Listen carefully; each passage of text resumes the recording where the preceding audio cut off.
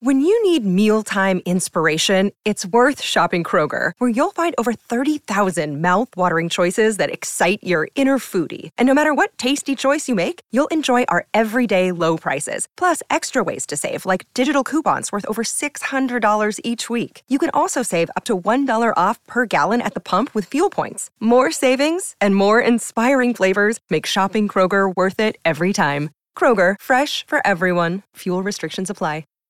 Hi, everybody. This is Adriana Trajani. I'm the host of You Are What You Read. I have the privilege of interviewing luminaries of our times about the books that shaped them from childhood until now. We get everybody from Sarah Jessica Parker to Kristen Hanna, Mitch Albom, Susie Essman, Craig Ferguson, Rainn Wilson, Amor Tolls, you name it, they come, they share. New episodes of You Are What You Read drop every Tuesday on Apple, Spotify, or any major streaming platform wherever you listen to your podcasts.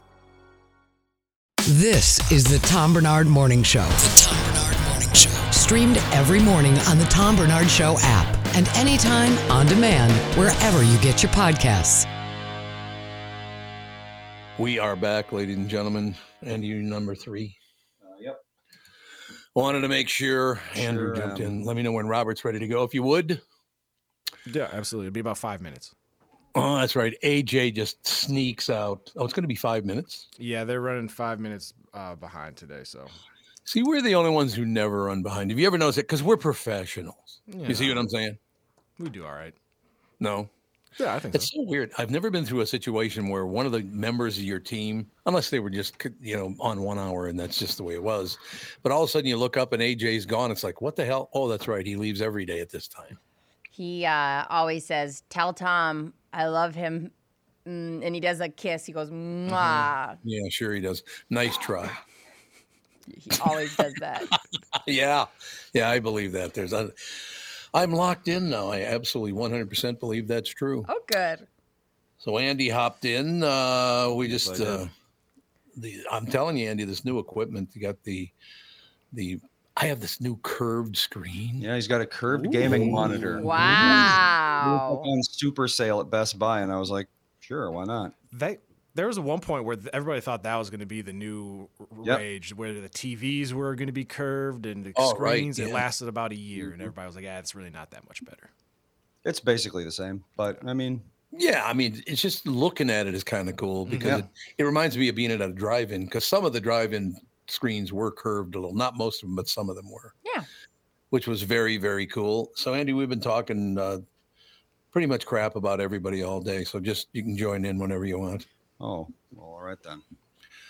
You got somebody wandering behind you, do you there? Oh, Gelfan's here. Oh, just lock the door. I worked on locking the door. He is tricky. I worked on locking the door. No, I don't know. What the hell were we just talking about before I saw that? Always makes me nervous. That's one thing about being here and then looking at the engineer, who is Tevin right now. So where AJ sits. And whenever anybody moves behind him, I'm like, uh-oh, what's that? Yeah. Or like there's recently, whether it was like a package getting delivered or they were doing some sort of work outside the door, and you'll hear them either like lock it, unlock it, or stuff like that. And I'm very vulnerable to not be facing the door. I know. And I'm watching you do it, and it's like, who was that? Why are they moving? But as long as it's Gelfand, who is a criminal, though, by the way. Yeah. Like to point that out. Which felony are you referring to? You. Just my existence. The existence of Gelfand. Yeah. Where the hell's your Detroit hat? What's the matter with you? Well, I traded a stocking cap for it today. A little chilly? It's a little chilly out there. You wouldn't know. That'll happen, ladies and gentlemen. The only reason I bring it up is because Andy's son, Ethan, if I'm not wearing a hat, he gets very angry and keeps going, hat. I have to wear a hat around him. Otherwise, he gets very upset. It's like when I take my glasses off. He doesn't like that. Oh, he doesn't like that. Keeps going, glasses. Kids are so funny. Like, Gogo has an obsession with hats, too. Like, I picked her from daycare in a hat, and she just kept staring at it because normally that's Dad. Dad wears a hat. Like, it's just funny how kids have their obsessions. I remember when my sister cut her hair and got bangs, and my nephews both bawled uncontrollably. Oh, yeah. Oh, sure. Yep. What did you change for? Yep. Change is bad. That is true. Yeah, I used to love that when I was a kid. There was a teenager, and your friends would all of a sudden show up with curly hair. It's like, what the hell is that? And try to act like nothing's changed. And then you wanted curly hair. Yeah, well, my older brother Terry has naturally curly hair. Nobody else in the family does except for him. Wow. Yeah, it's true. I don't know why that is, but he has naturally very curly hair, which is after my mother's side, apparently. So the rest of us are Barnards. So we should, I suppose, if we're just going to keep in that Barnard strain, we'll just abandon our family sooner or later, right? Well, one thing I discovered from my dad is that baldness skips a generation, as does a sense of humor. Well, let me think about that. I got to be honest with you. In my family, that's pretty much true. Yeah. Because my grandma Minnie had a great sense of humor. My grandma Minnie, my mother's mother, was 6 feet tall, probably weighed about 150, and she wasn't fat. She was just a very big German woman. Yeah. But she had this magnificent sense of humor, which I just loved. Yeah.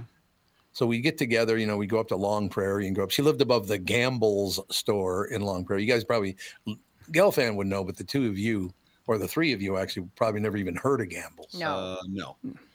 It was a chain store across America, like in the 50s and 60s, Mike? Yeah, I'd say that's about right. And I always wanted to go in there because gambling appealed to me even then. Nice. Absolutely, just the word Gamble's Yeah, I was ready.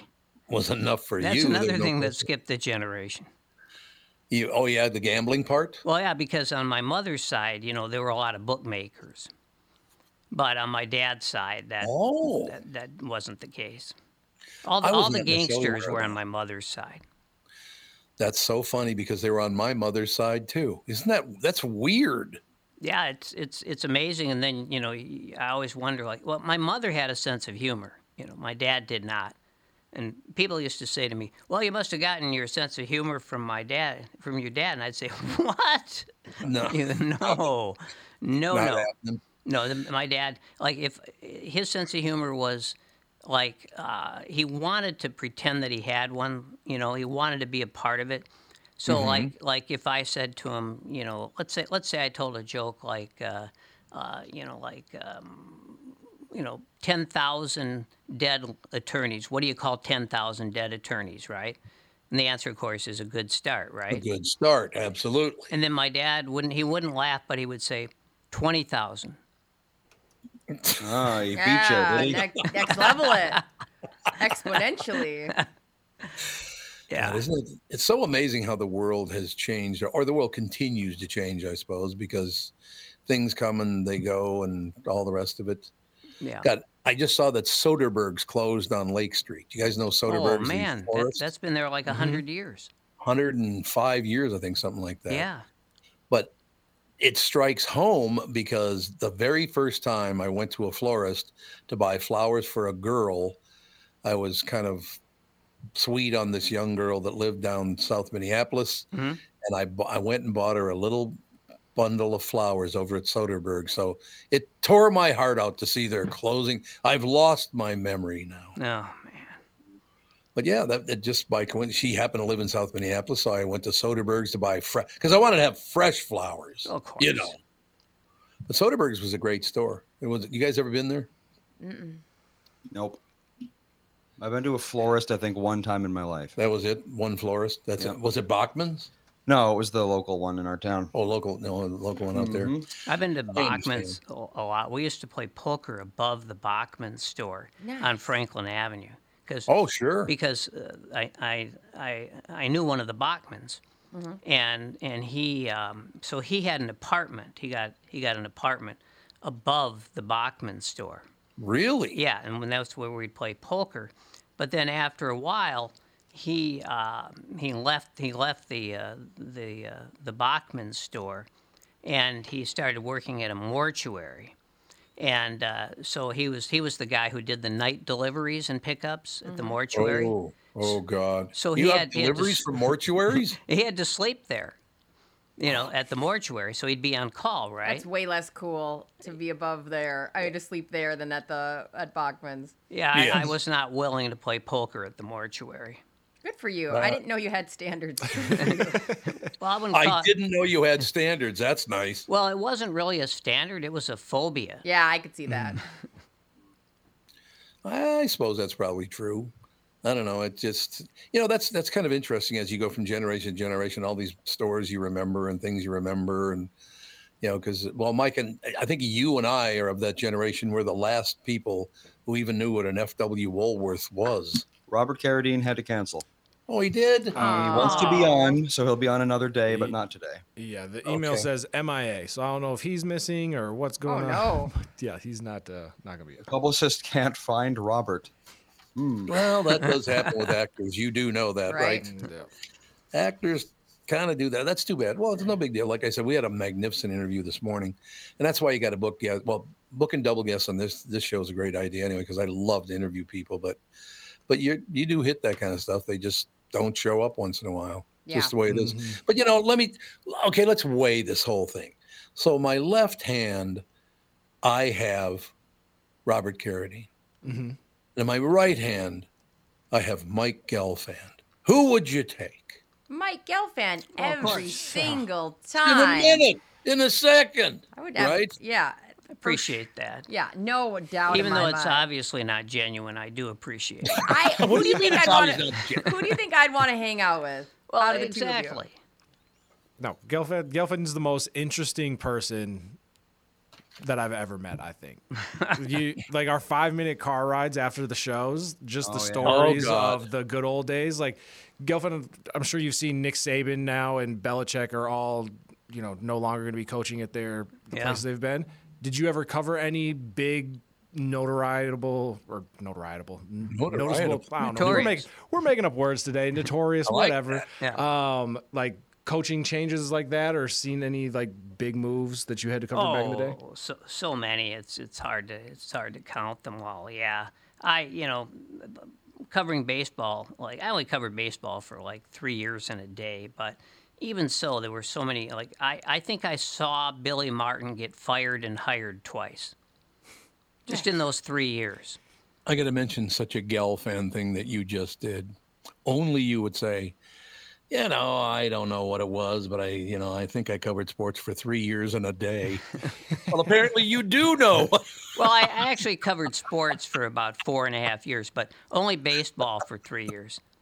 And a day. And then I just said, I'm not doing it anymore because I got kids now. So wait a minute. Why did you want to stop covering baseball? Well, I only meant to cover baseball for maybe a year or two.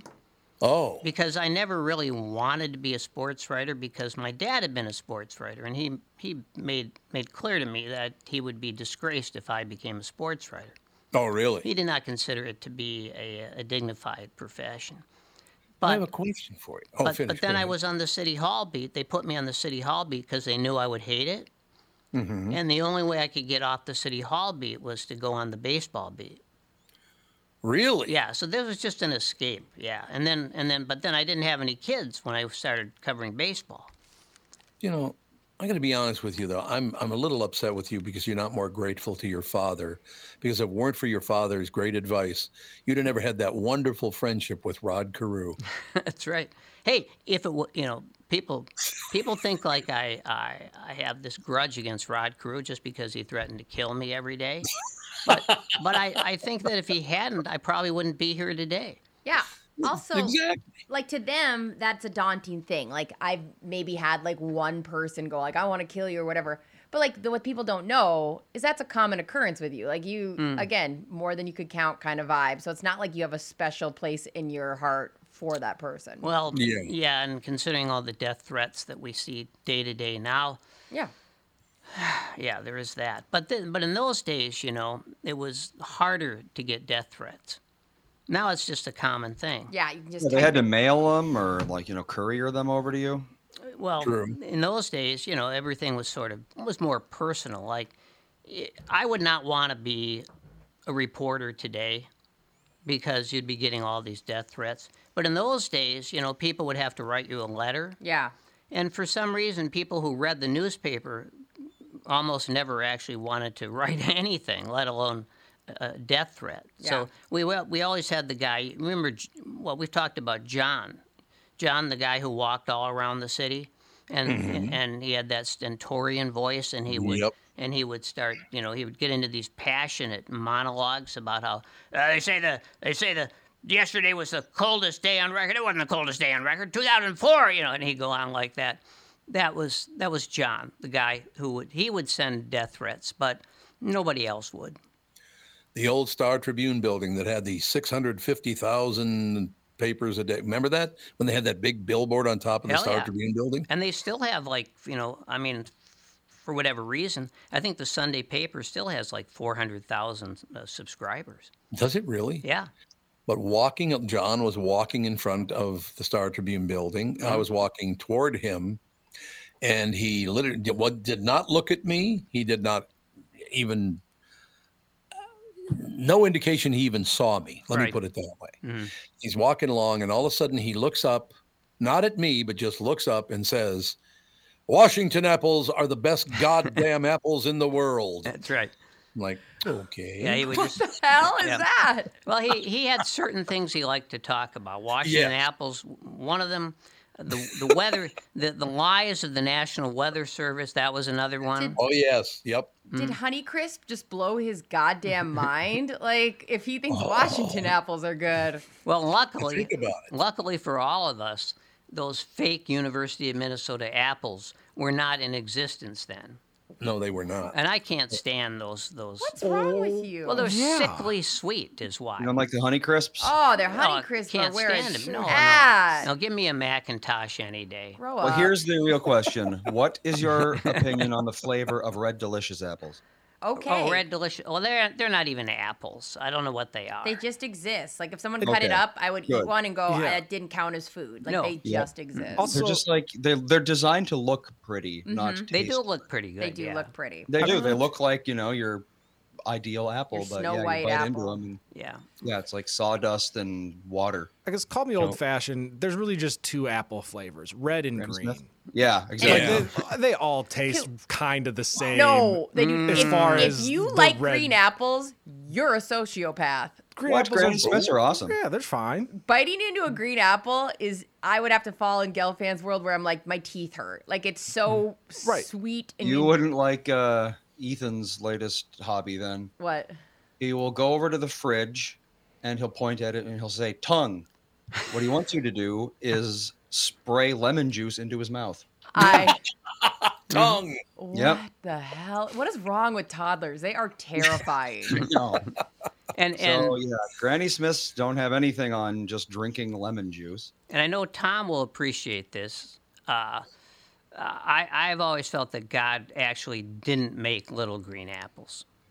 And it don't rain in Indianapolis in the summertime? Or didn't at one point, didn't he say in Minneapolis? In Indianapolis, at one point he did. Yeah. You're absolutely. He said Minneapolis. You're absolutely right. Yeah. No question about it. Look, back to John for one quick second, because it was one of the great moments of my life. My first day at Donaldson's Garden Room as a dishwasher. Mm-hmm. I'm walking out to pick some, I was a busboy as well, walking out to get some dishes off a booth. And this man walks in, and it was one of my first days on the job. He walks in, sits down, orders his food, gets up, kneels down in front of the booth, and begins praying for his meal. That was John again. Mm-hmm. And he would do this, "In the name of the Father and the Son." And he do it very loudly so everybody could hear it. Now, see, I only prayed before my meal when Bob Lundegaard forced me to go to lunch with him at the Powers Basement Cafeteria. Oh, my God. Those were the days. Oh, yeah. 79 cents for chicken a la king. Bob Lundegaard. What's that all about? Well, Bob, Bob had a family to support. And so plus Bob was always sort of frugal. I always liked him, though. A great guy. Well, sure. He befriended me when I was 18 years old. I'm working at the Daily. He's at the Temple of Journalism, the Minneapolis Tribune. Sure. I understand. But, we had a lot. I suppose every town has their characters, though, that, there's that guy. Everybody knew John as that guy. Yeah. Well, he was, of course, more than a character. He was mentally ill. He was severely mentally ill. Because every now and then he'd just disappear, you know. And he usually he would basically wind up in University of Minnesota Hospital, Station 62. And that was the mental ward. Yeah. Mental ward. Yeah. You know how I know that? Because one of his buddies in the ward at the time was my dad. Oh, sure, yeah. Well, there you go. There you have it. You know what, though? Looking back at that, the little things about your life growing up, John was one of the little things that I never regretted.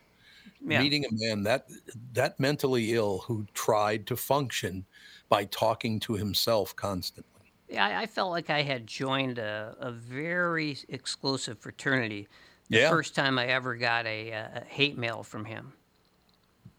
You got hate mail from John? Yeah, when I was working at the paper. I didn't know that. Oh yeah, and I call it hate mail because not only was it fairly clearly threatening, but the anytime he struck the O letter, there would be that he would punch a hole through the round part of it. It's like he would just go right through there.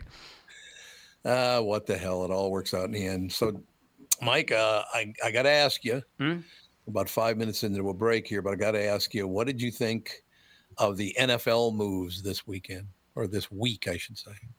Well, I think most of them were just inevitable, right? I mean, were there any shockers? I mean, people focused on Bellicose, as I call him. Bellicose, Coach very Bellicose. Nice. And because after all, he's more than a coach. He is an institution.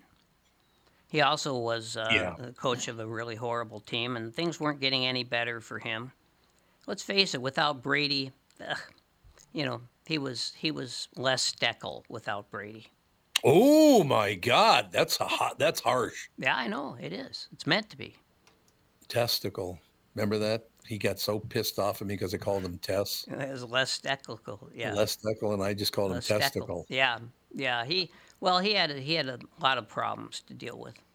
He did. What was that whole deal about? Didn't he do something where he ripped his shirt open or started?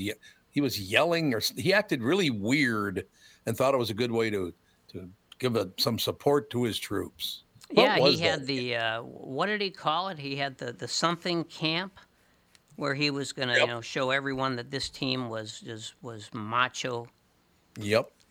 But on the field they weren't really macho. It's the problem. And that team was terrible. He might have been the worst coach ever, right, for the Vikings?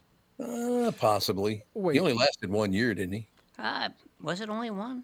It seemed longer. Was Les Steckel, was he the coach? The camp you're talking about, essentially they were playing a bunch of random, American Gladiator type games to prove who was the toughest guy on the team, and a bunch of guys got hurt. Yeah, that was a disaster.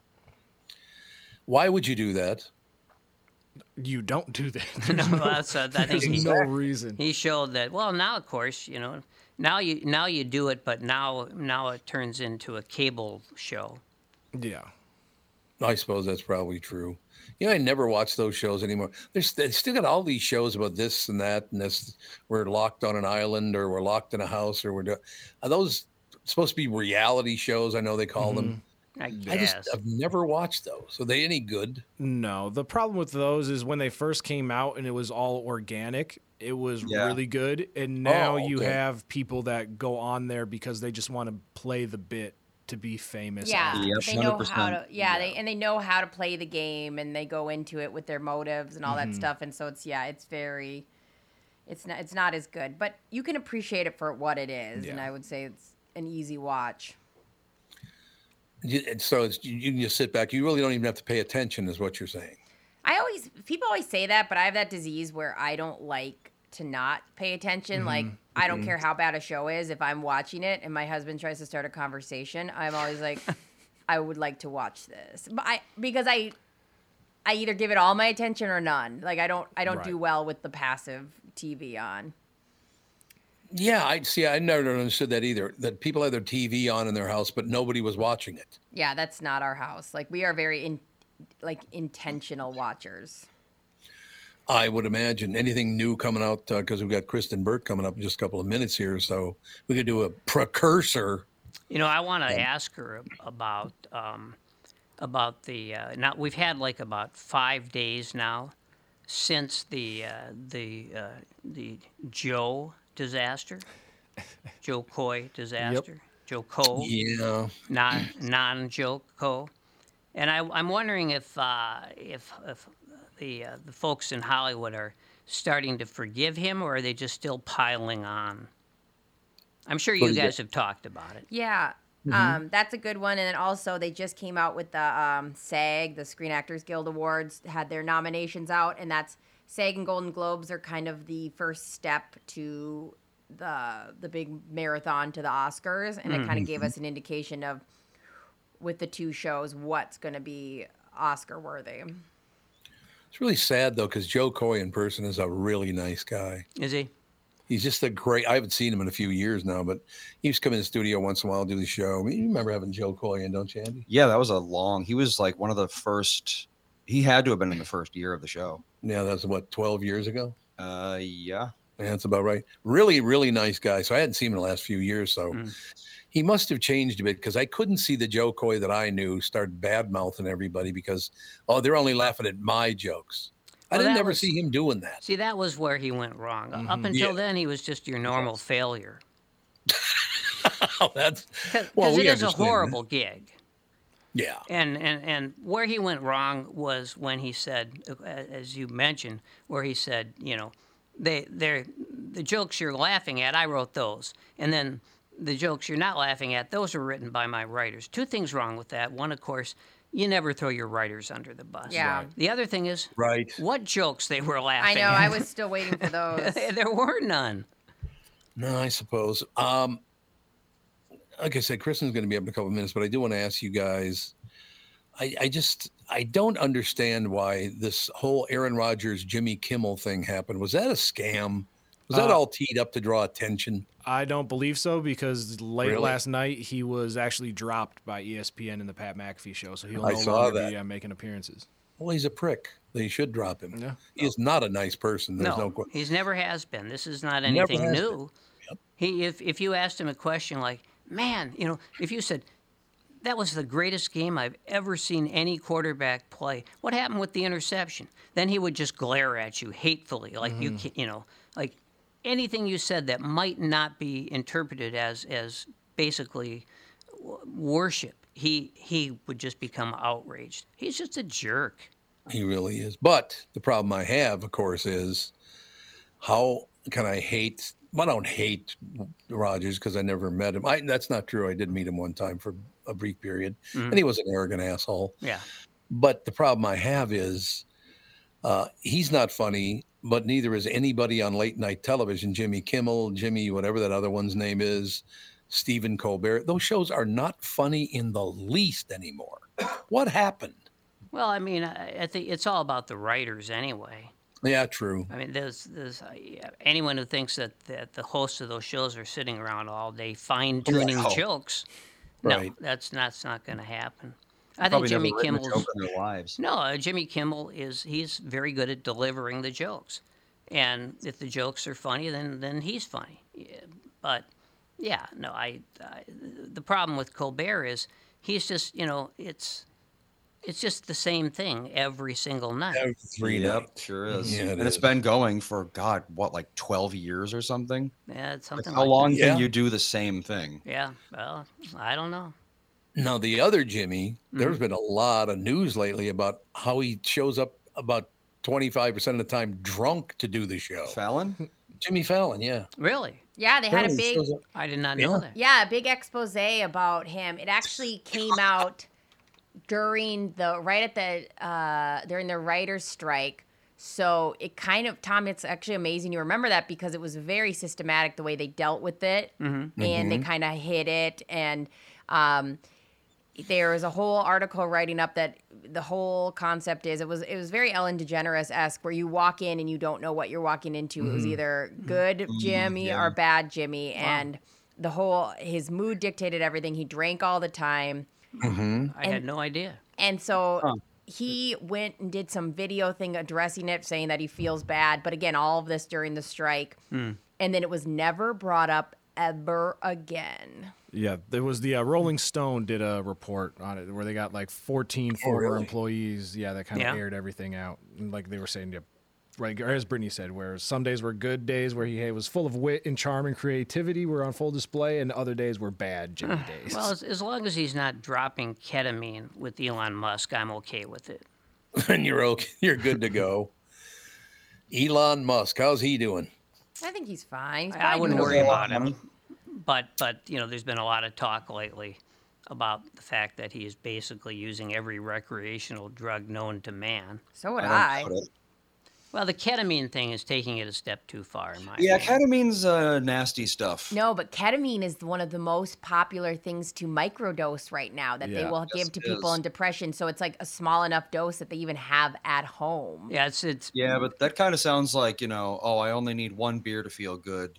Maybe not, two. Maybe two will make me feel good. Oh, maybe three will make me feel good today. It's not long term. So the people I know, because I know one person who dealt with depression and an eating disorder and was on ketamine therapy. Yeah. It's not long term. Like you wouldn't use it every day, and it's a small. Well, no, it's not long term when you're on the therapy, but is it long term when you're a billionaire who can get as much as you want? Oh hell yeah! If I was a billionaire, Andy, I would be on every drug. Because he's just dropping it, Yeah, exactly. He's probably just like taking how do you even administer ketamine? What they do is they administer it. It's intravenous. When they're it's very much in an experimental phase. But they're finding some people seem to be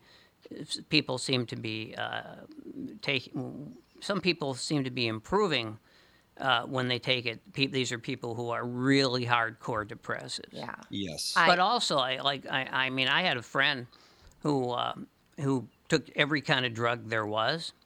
And this guy said to me, he said, I will take every kind of drug out in the street, but not Special K. That's the drug that even hardcore addicts who these are people who will sniff aerosols, right? Oh yeah. But they won't take Special K. Well, the thing about ketamine is that if you take just a little too much, you start to dissociate. Right. And that I understand is an extremely unpleasant experience. That's what it is. It's a dissociative drug. And and it'll just freak people out. We have to take a break because speaking of Special K. I see what you did there. Kristen Bird will join us right after this. This is the Tom Barnard Show. Tom here, and I want to discuss a partnership that has been wonderful in my life, Zero Res Carpet Care. Very good friends of mine. Nothing is better to someone with a family than having a completely clean home. Your carpet is the biggest filter in your house. If you want to talk about pet dander or foot traffic, dirt from the outside, they all eventually reside in your carpet. So, Zero Res Carpet Care. Listen, around the holidays, you need to contact ZeroResMinnesota.com or call 952-ZEROREZ. That's 952-ZERO-RES. They clean your home with their electrolyzed pH-elevated water that doesn't use chemicals or soaps that smell like a janitor's closet like other cleaning services. How about a Tom Barnard deal? Well, here it is. Get 3 rooms, zero resified, starting at $129, and don't forget your air ducts. Mention me, and they'll discount your air vents by $75 too. This is for the entire month, so call them right now, 952-0-RES, backward or forwarded, spells the same, or book online, ZeroResMinnesota.com. If it's available, ask for them to come to your place in the Tom Barnard named service truck. What an honor that was, by the way. Just mention me by name and get the special deal to get your home clean and your heart happy. Zero Res Carpet Care. Why should your business bank with North American Banking Company? Here's Landon and Gavin Miller of D&B Plating. I've always been impressed with their speed of answers to our questions, and that has allowed us to expand and capitalize on opportunities in the market.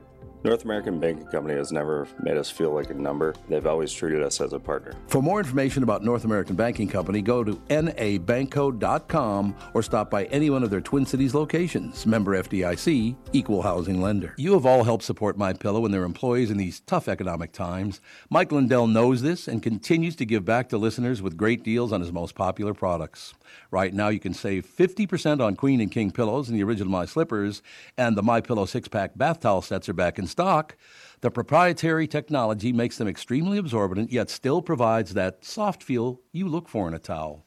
Set comes with 2 bath towels, 2 hand towels, and 2 washcloths. Regular price is $79.98. And for a limited time, you can get this 6-pack towel set for only $39.99 with promo code TOM. That's a 50% savings. So go to MyPillow.com, use promo code TOM to save 50% on the MyPillow 6-pack towel sets. That is just $39.99 for a set. This deal will not last long. Enter promo code TOM for this special and many more. The Tom Barnard Show is proud to have partners like North American Banking Company, Bradshaw & Bryant, and attorney and advertiser Dave Bielke. I've been advertising on Tom Barnard shows for years. I like Tom, not just because he's a good guy, but because the ads I run on his show bring me new clients that are hurt at work and need legal help. Tommy B works for me. If you'd like to find out more about growing your business with the Tom Barnard Show, go to TomBarnardShow.com, keyword partner. All these crazy alien stories can't be true, can they? Hey, it's Stephen Diener, host of the Unidentified Alien Podcast. And whether you're new to the conversation or have been looking into it for years, you need to check out the fastest growing alien show out there, the Unidentified Alien Podcast, or UAP for short. There's a crazy amount of alien encounter stories out there from all over the world. And the beauty of it is that I bring them all to you and let you decide what you believe. Download and subscribe to UAP on any of the major podcasting platforms. And you can also find it on UAPpodcast.com. This is the Tom Barnard Morning Show podcast. I don't know what they mean by unruly attitude. I really don't understand that at all. I don't understand at all either. It's unbelievable. No question about it. Ladies and gentlemen, Kristen Bird Entertainment News is brought to you by North American Banking Company. Go to nabankco.com to learn more. Member FDIC, equal housing lender. What's that crabby face? Who's crabby? You got this crabby. He's like, I'm not crabby. I was actually just like, take it to the limit one more time. It's a good groove. Are you wearing your Viking purple? Yes. Of course. Yes. I was like, oh, Minnesota Vikings. I'm like, That was so more genuine. like Lakers purple. I'm from LA. I would say so, yes. Yeah. Most definitely. Of course, you stole that from Minnesota too. But other than that, don't worry about it. That is true. That is, they were originally Minnesotan. Like I said, Los Angeles Lakers makes no sense at all. It could be like the Oceaneers or something. Yeah, the Oceaneers. That'd be good. Yeah, that's the only thing worse is the Utah Jazz. The Utah Jazz. I will never. Yeah. Bring Jazz to Utah. Not a lot of jazz in Utah, I don't think. No. But there's a lot of dance in Utah, so it could be jazz dance. There you go. Yeah. See? Well, I think, yeah, you're right. It all exactly. connects. Yeah. Well, Kristen, I mean, it continues. I keep watching these new shows. I'm telling you, I'm sorry. I know I said this quite often, but streaming is phenomenal. God, there's so many great things on streaming. What, even watching anything special? Oh my goodness. I'm actually covering a reality show right now because I'm going to an event tomorrow, Traders. I'm sure Brittany knows it. Tevin, you might know it. I don't know. Nope. But they're doing a whole event for season 2, and I get to find out whether I am a traitor or a faithful. And I get to play the game tomorrow night. What is this? It's a reality show called Traders. Traders. Yeah.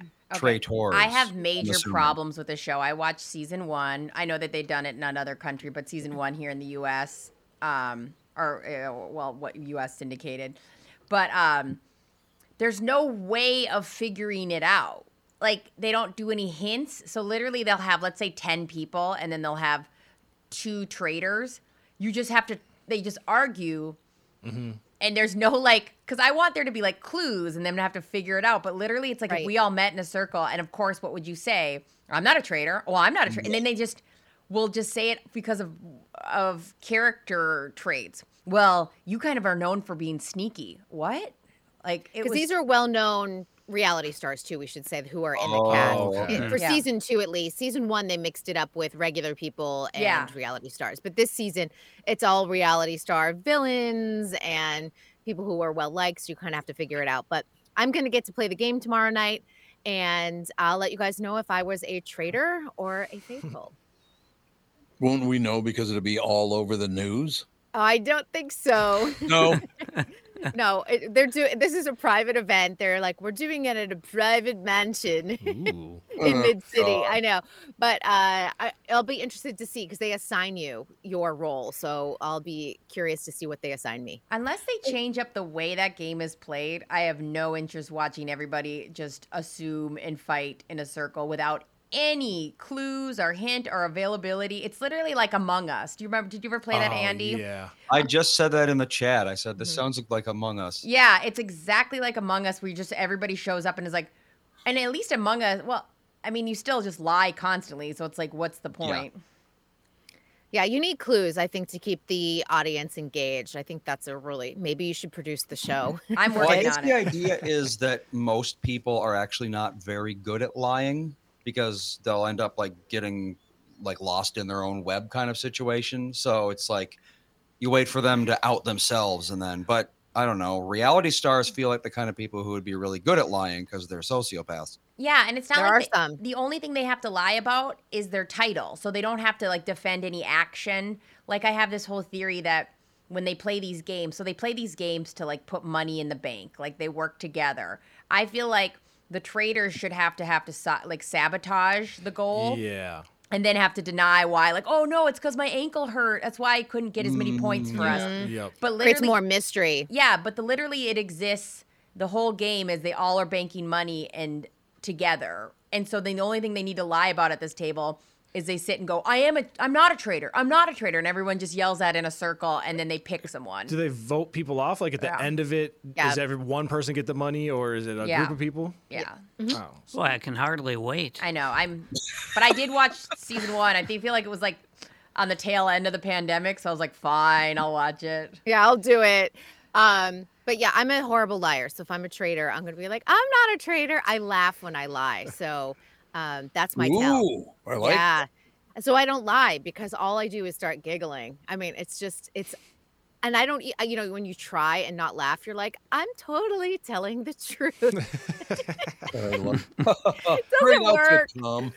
Doesn't work. I suppose not. You know, it's a difficult thing right now is to keep up with shows. We've been watching a lot of shows. Catherine and I, when I say we, I mean Catherine and me, watch a lot of different shows. And all of a sudden you realize, we haven't watched The Righteous Gemstones in like I know. 2 months. Yeah. You forget about shows. Then you go back and go, why did I ever forget about this? Show is phenomenal. Yeah. I don't know how. See, I'm a binge watcher, so I need to just plow through. So I don't know how you leave a show and come back because I would have to keep on doubling back going, what happened in the last 2 or 3 episodes? Yeah. And I know you drop shows and then you come back to them. Yep. Is that tough? Yeah, no, because we don't do it on purpose. You just all of a sudden, all this new great stuff is coming along. Like I said, The History of the World in 6 glasses is brand new. So we started watching that. Catherine is really good at finding shows to watch. She digs pretty deeply. I keep like a running list of like what I need to watch or what I want to watch. And like, I guess I'm just very type A. I'm like, I have to finish the show and then I can move on to the next one. Otherwise I go crazy. Yeah, that's how I am. Like right now I'm trying to finish Jack Ryan so I can move on to something else. Like Yeah. No, that does make sense. And again, Michael Bryant, I will never forget this. He said, you got any funny shows that you watch? He said, yeah, there's this great one on Freevee. You should watch this show. He watched all 6 seasons of it in one weekend. That blows my mind. That is not a life I'm living right now at all. No. I'm like Tom. We skip around. I forget things exist. We watch something like once every 2 weeks. 6 seasons is a huge commitment. And are you even going to the bathroom? Like, No. is there time? No. I worry about an attorney who does that. It's like, you know what? I'll give the final argument later. I got to finish my show. I'm binging. I mean, honest to God, though, that would be like 150 episodes. You're not going to bed. You're barely getting a snack. I mean, are you hydrated? That's what I want to know. Oh, drop dead watching a TV show. There you go. Yep. That works for me. I do have friends that do. Well, Bob Sansevier is another one. Mm-hmm. I told him about season 4 of what the hell is that show called again? Fargo. Mm-hmm. Written by local Minnesotans. They were supposed to be on one time, but they dropped the show because somebody told them that I was a prick or something. I don't know what it was. Oh, no. God, how did the word get out? I don't know. I finally. What did you do, Tom? Yes, I must have done something. There's no question about it. I didn't agree with someone's politics, so I was a horrible, evil human being. I do love that about Minnesotans. Unless you agree with 100% of what I say, I don't like you. It is true. Minnesotans are very much like that. Well, it's hilarious. I think when you get to know people, wherever you go, people always say, well, like you're not considered a true native unless you've been there for 80 years. But it's that way pretty much everywhere. I suppose that's definitely. True, yeah. People are insular, that's all. Oh, yeah. Wasn't it your, I'm not going to say his name, but does your friend down here still call you a Yankee? Because I remember he used to. Absolutely. Yeah. And we've been living down here for 20-something years now? Not on, not coming straight. visiting 27 years. Yeah. We're still Yankees. And he still calls me a Yankee. It's like, what? Yeah, I know I literally know West Palm Beach better than I know pretty much any city in Minnesota because I walk around it and, I've told this story before, but I don't think I've ever told Kristen this story. The guy he's talking, his first name is Johnny. That's the guy's real name. And he graduated from Alabama University. Roll Tide. Roll Tide. So everything was Roll Tide hats, Roll Tide T-shirts. He's the reason I know you even know the phrase Roll Tide. Exactly. But on his golf bag, it just said Bama. There wasn't room to put Alabama on there, so it just said Bama. Mm-hmm. Mm-hmm. And he's pretty far righty. His politics are pretty conservative. And some smart ass at the golf course found an O, put glue on it, and put it in front of Bama, so his bag said Obama. Now that's funny. That is funny. That is very funny. I will never forget it as long as I live. It said Obama for about a year on his golf bag. That's hilarious. Oh, he was a piece of work, though. Johnny, Johnny's. How would you describe Johnny, Andy? Very Southern. Very Southern. Well, he's from Alabama. That's true. He's an Alabama boy, so whatever works. But in any case, getting back to the entertainment world, are people able to the average person? I don't know how they do. Do they pick a few shows, watch them, and then move on? Because Catherine and I have I would guess right now, about 20 shows we watch. God, I thought my life was empty.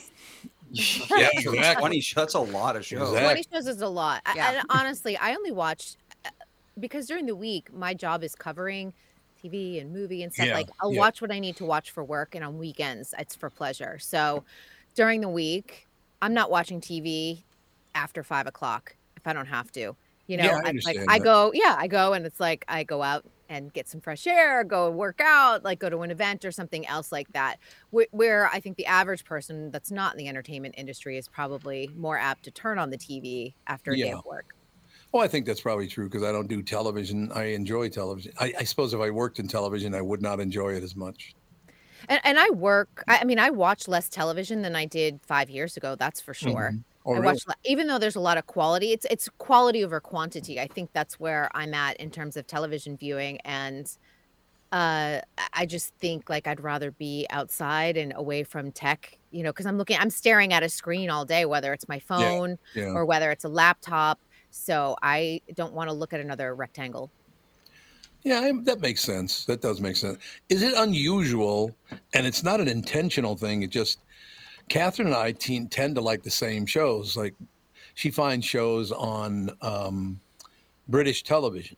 Wow. And we watch those. And I love the shows on British. Every show she picks, I go, yeah, that's a really good show. Is it unusual for a husband and wife to pretty much like this? I mean, there are a couple of things she does and a couple of things I do that we don't watch together.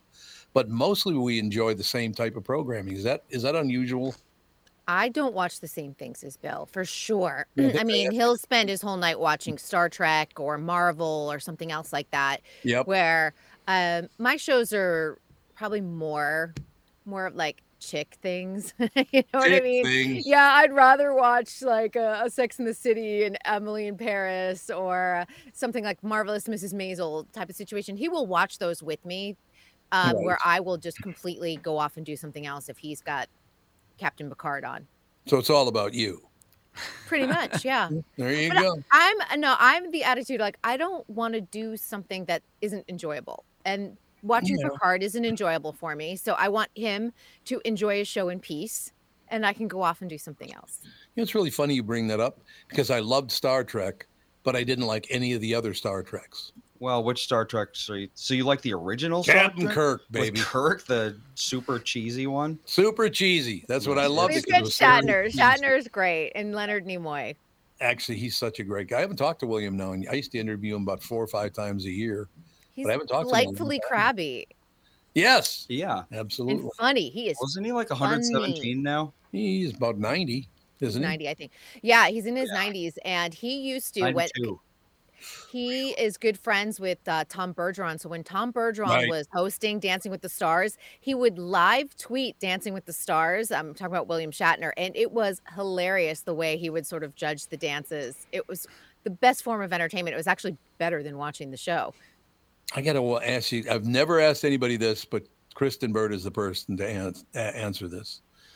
Because when I first watched America's Funniest Home Videos, when Tom Bergeron was the host, No, we watched it well before he was. No, I'm just talking I'm talking about him. Like when he was Bob forced Saget. to host. Yeah, because we watched the Bob Saget years when I was a kid. I remember that. There's no question about it. And then we quit during those 2 awful ones. Oh, and they had the couple do it? Yeah. That was horrendous. They weren't good.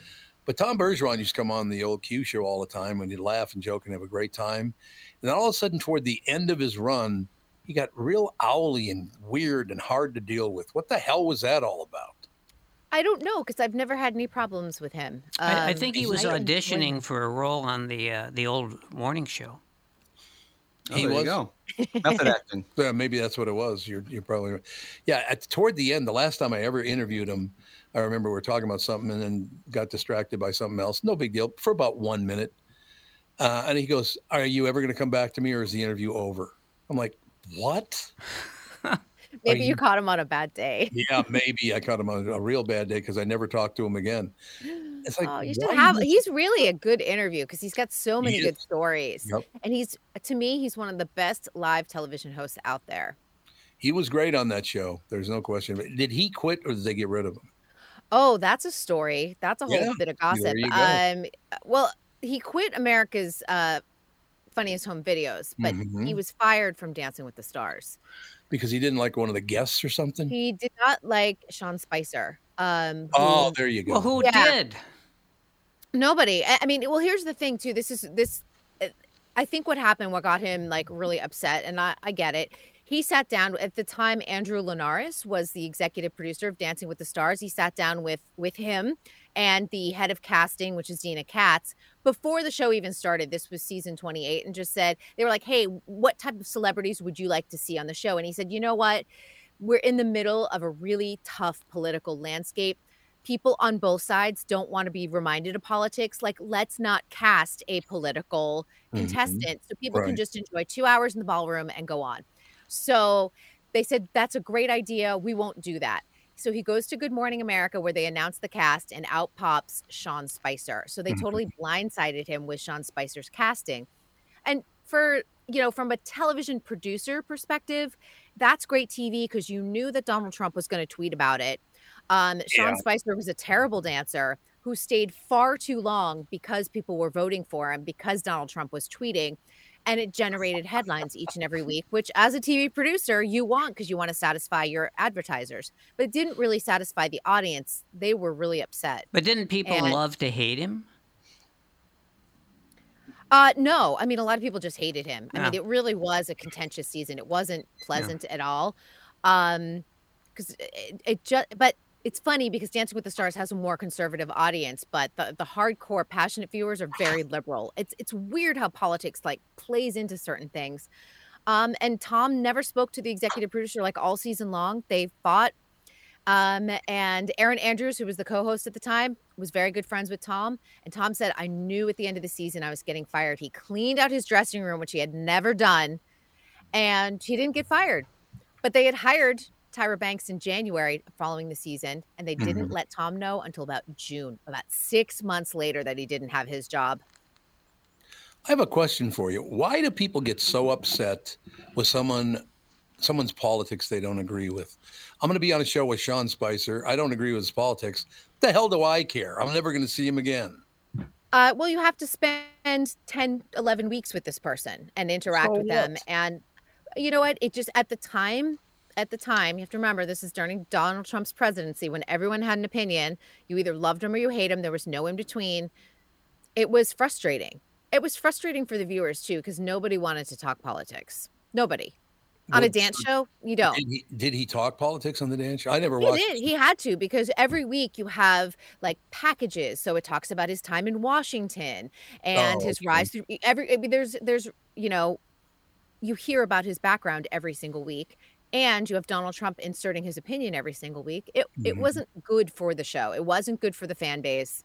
And eventually the executive producer got fired because he tanked the show. So I really don't understand people's, Mike Gelfand and our politics are nothing alike. Don Shelby is on the opposite end of, I love both of them. Mm-hmm. They can have their own opinion. It's not the same opinion as mine, but it's only politics. And it's not like Don Shelby, Mike Gelfand, and Tom Barnard can reach out and pull a lever and go, okay, that's over. Just get over it. Just because you don't agree on politics, you have different lives, different experiences. Yeah. Relax. But listen, I will say to your point that if you have a political guest on that, say, one of us didn't agree with, they're on for 20 minutes. They're on for 10 minutes. They're on for the entire show. But next day we move on to something else. Dancing with the Stars, Sean Spicer kept popping up every single week. So it's like a reminder constantly. So who cares? People care because this fan base is super passionate and super invested. And it made a lot of people tune out, and they lost a lot of viewership because of it. Oh, did they really? They did, yeah. Is that a one-side thing where one political group tends to bail faster than the other one, or do they both bail at the same time? They both bail. Do they? Bail. Yeah, they do. I don't understand why people get so wound up in politics because you're never going to get everything you want. It's never going to happen. It's a different landscape. It's a very different landscape. And I think, even though the Golden Globes on Sunday night wasn't the best in terms of humor, it was lovely that politics wasn't mentioned. Right. We didn't hear that discourse one bit. And I think for a lot of viewers, it was refreshing. So I think people just don't want politics shoved in their face. They want to keep DC in DC and Hollywood in Hollywood. Well, I understand that, but Hollywood doesn't do that. Hollywood is very political.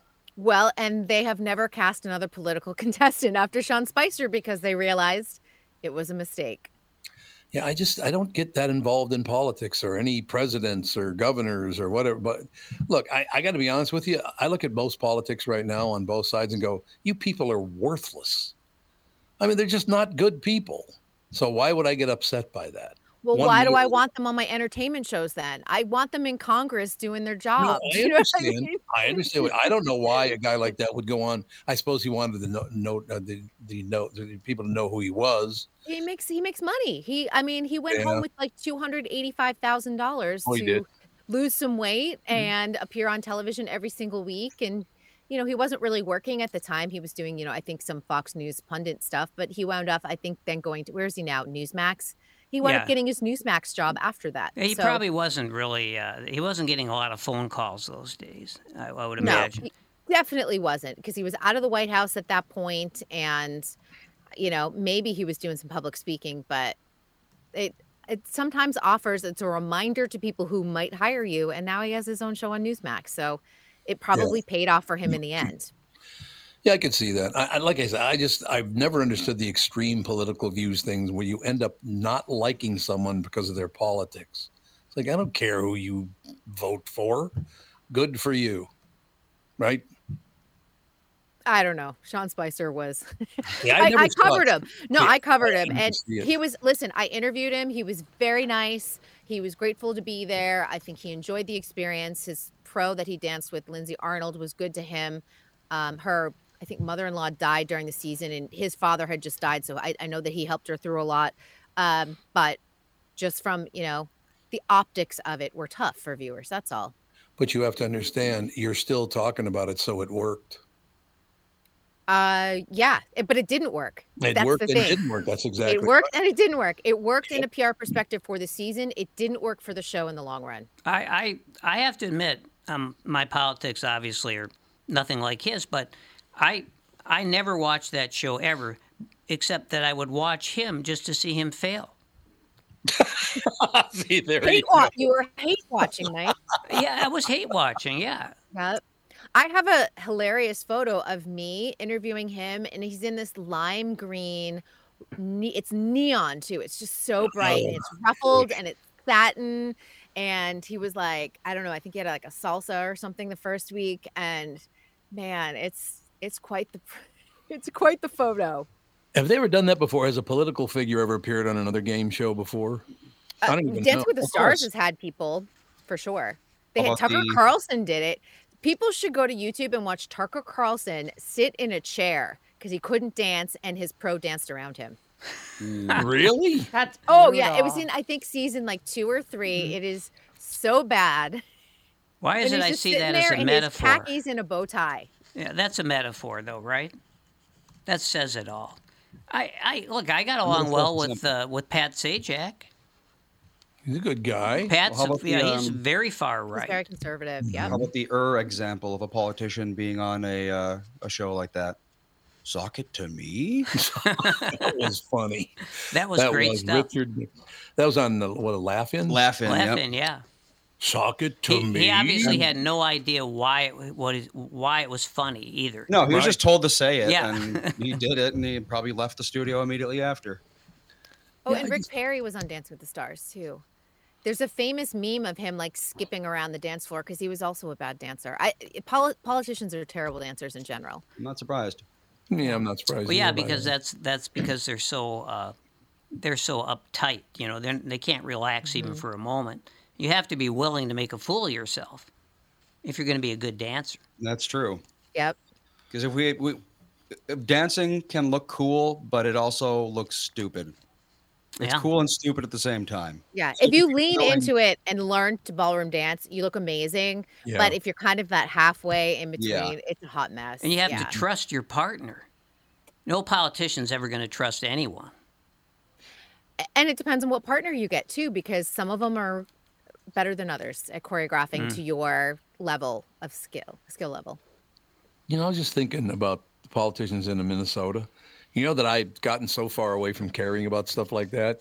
I don't even know who most of them are. That's not a good thing. Do you think? I don't know. Why not? Some people, that's all they do is they take the political temperature every day, whereas I'm at the point where it's like, whatever. Most of the people, you know, I just I do vote because I think it's your duty, or I don't know if it's about a duty, but you've earned the privilege to vote, so I do think you should vote all the time, and that's as far as my politics go. I don't give a rat's ass how far right or left you are. I couldn't care less. What are you going to do? Right? What are you going to do to me? I'm going to go in the voting booth and force your hand. That's what I'm going to do. I'm going to force your hand to vote my way. But I think part of that, and Mr. Gelfand will understand this, part of that was I've been asked so many times to endorse people, and then when I do, they never talk to me again. It's like they use you and go away. That's why I don't give a rat's ass about Democrats or Republicans. I would never endorse anyone, honestly, because I understand. Even if you vote for them, 2 years down the line, they're going to disappoint you somehow. So no doubt. That's why I would never endorse someone. No, you're absolutely right about that. I mean, I've met some politicians that were decent people. Most of them are a massive pain in the ass. I mean, they just are. Most big-time politicians are a huge pain in the ass. Don't you think? I wouldn't doubt that. Well, especially if you get to know them. Yeah. Well, yes, exactly. That's the more you know, the more you hate. Because they're all drunk with power. True. Pretty much. That's a very good point. But like I said, I just really wish people would stop getting so upset about each other's politics, because you and I have no influence anyway. They don't give a rat's ass about you and me. Nobody cares how I vote. No, I vote. Nobody cares. That's it. Me too. Nobody cares how I vote. They don't give. So I just don't get upset by that kind of stuff. I know some people who lean, way left, and I know some people who lean way right. Good for you. I'm happy for you. Let's continue through life. I will never, this is what they said. I don't care. Whatever. Who gives a shit? Right? Exactly. Because you're not going to make that big a difference. Stop getting so angry about. I think the problem I have right now is that people have gotten so angry about politics, I don't even want to hear it anymore. They just get so pissed off about it. Like, I know. My God. That just irritates the hell out of me. It really does, Mike. There's no question. Sons of bitches. Well, do you want to hear some good stuff? I'd love to hear changing from politics. Yeah. Primetime Emmys are on Monday, and I think that there's going to be a couple things to tune into. I know you don't watch award shows, Tom, but they're doing a really nice tribute to Norman Lear. They, because it is the 75th anniversary of the show, they are also going to be doing some television reunions. They've announced so far that they're going to do a television reunion of Martin as well as Ally McBeal. But I would expect other like classic nostalgic shows to make appearances. So I'm kind of excited by that. They said that it's going to be a nice, tight 3-hour show. They don't want to run over. And who's the host? Anthony Anderson is the host. They are having his mother, Doris, be the official like speech enforcer. So once you make your acceptance speech, once it hits 30 seconds, she's going to be the one like wrapping you up and getting you off stage. So hopefully that'll add a little bit of lightness to the show instead of just the orchestra obnoxiously playing everybody off. Well, you're going to listen to Mom, right? Absolutely. Yeah, maybe for the first 30 minutes. I'm saying that We'll one's see going to what get happens. old real quickly. Maybe she gets the old, cane and hooks people off. But they said people should also expect a Matthew Perry tribute as well. They're going to give him like a little breakout moment too. That's a sad story. So oh my God! Did anyone see Us Weekly cover story? Mm-mm. It goes into Us Weekly. Their cover story is all about Matthew Perry never being sober.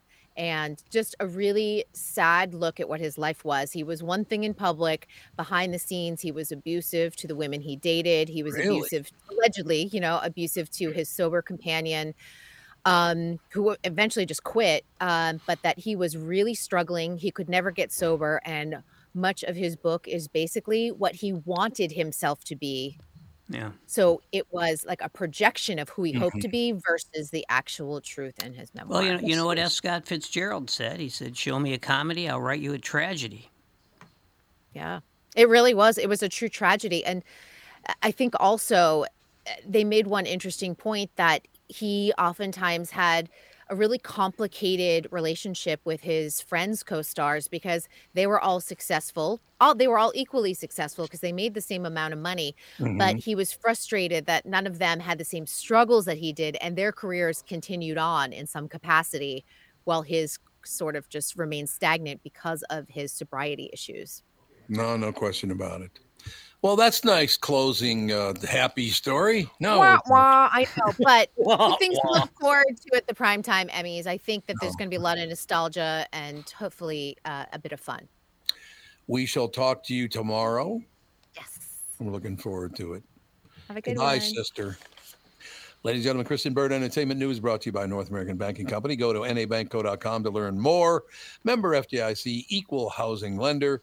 We shall take a break, be right back, and wrap things up with the show right after this. This is the Tom Bernard Show. Listen live on the Tom Bernard Show app or at tombernardshow.com.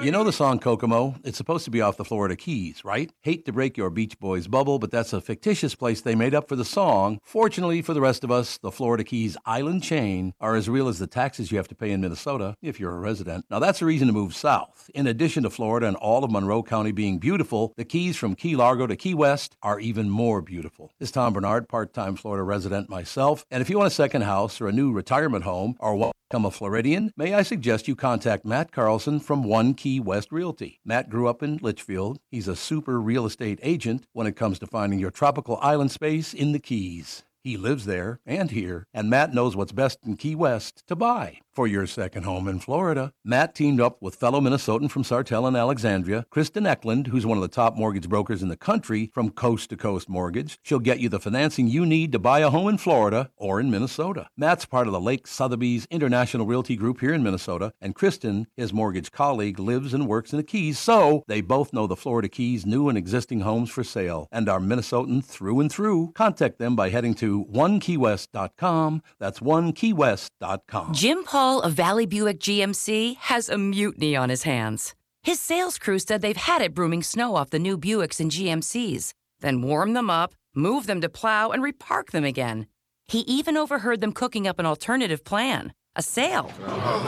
This is crazy. Why don't we just mark them down and sell them? This is getting real old to be out on that lot in this sub-zero weather. That's right. Every one we sell is one less to broom. I heard we're supposed to get 6 more inches tomorrow. I'm 5'6". How am I supposed to get the snow off the roof of a pickup?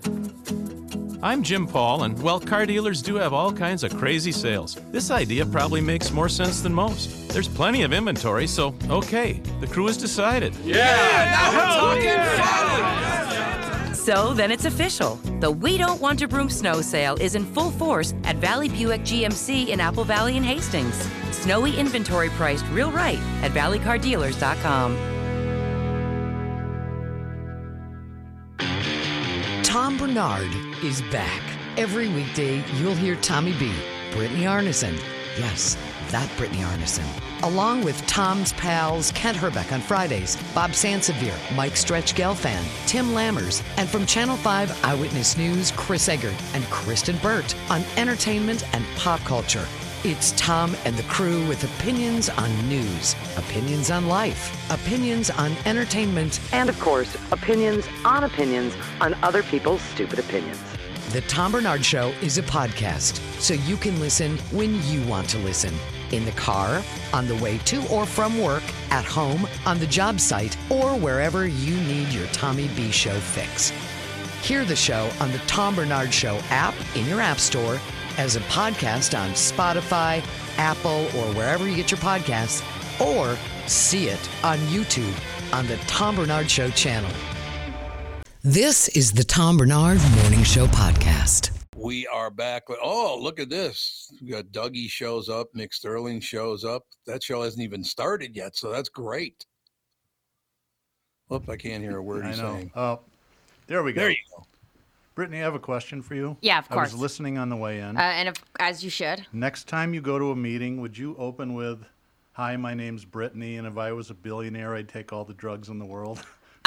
Doug, I don't think you understand. The reason you get sober isn't because there's no consequences. Okay. Your consequences are what go, hey, maybe I need to change. If I didn't have any consequences, I would be on ketamine. I would be on all of the drugs. Have you met me? Like, absolutely. That was hysterical. I was laughing in the car on the crosstown. I'm like, I can't believe she said that. I need consequences in my life. I will point out to people that might be driving to work this morning that it is an amazing thing, and you're absolutely right, because I've already had texts that it's very cool that Brittany doesn't even need a microphone. Yeah.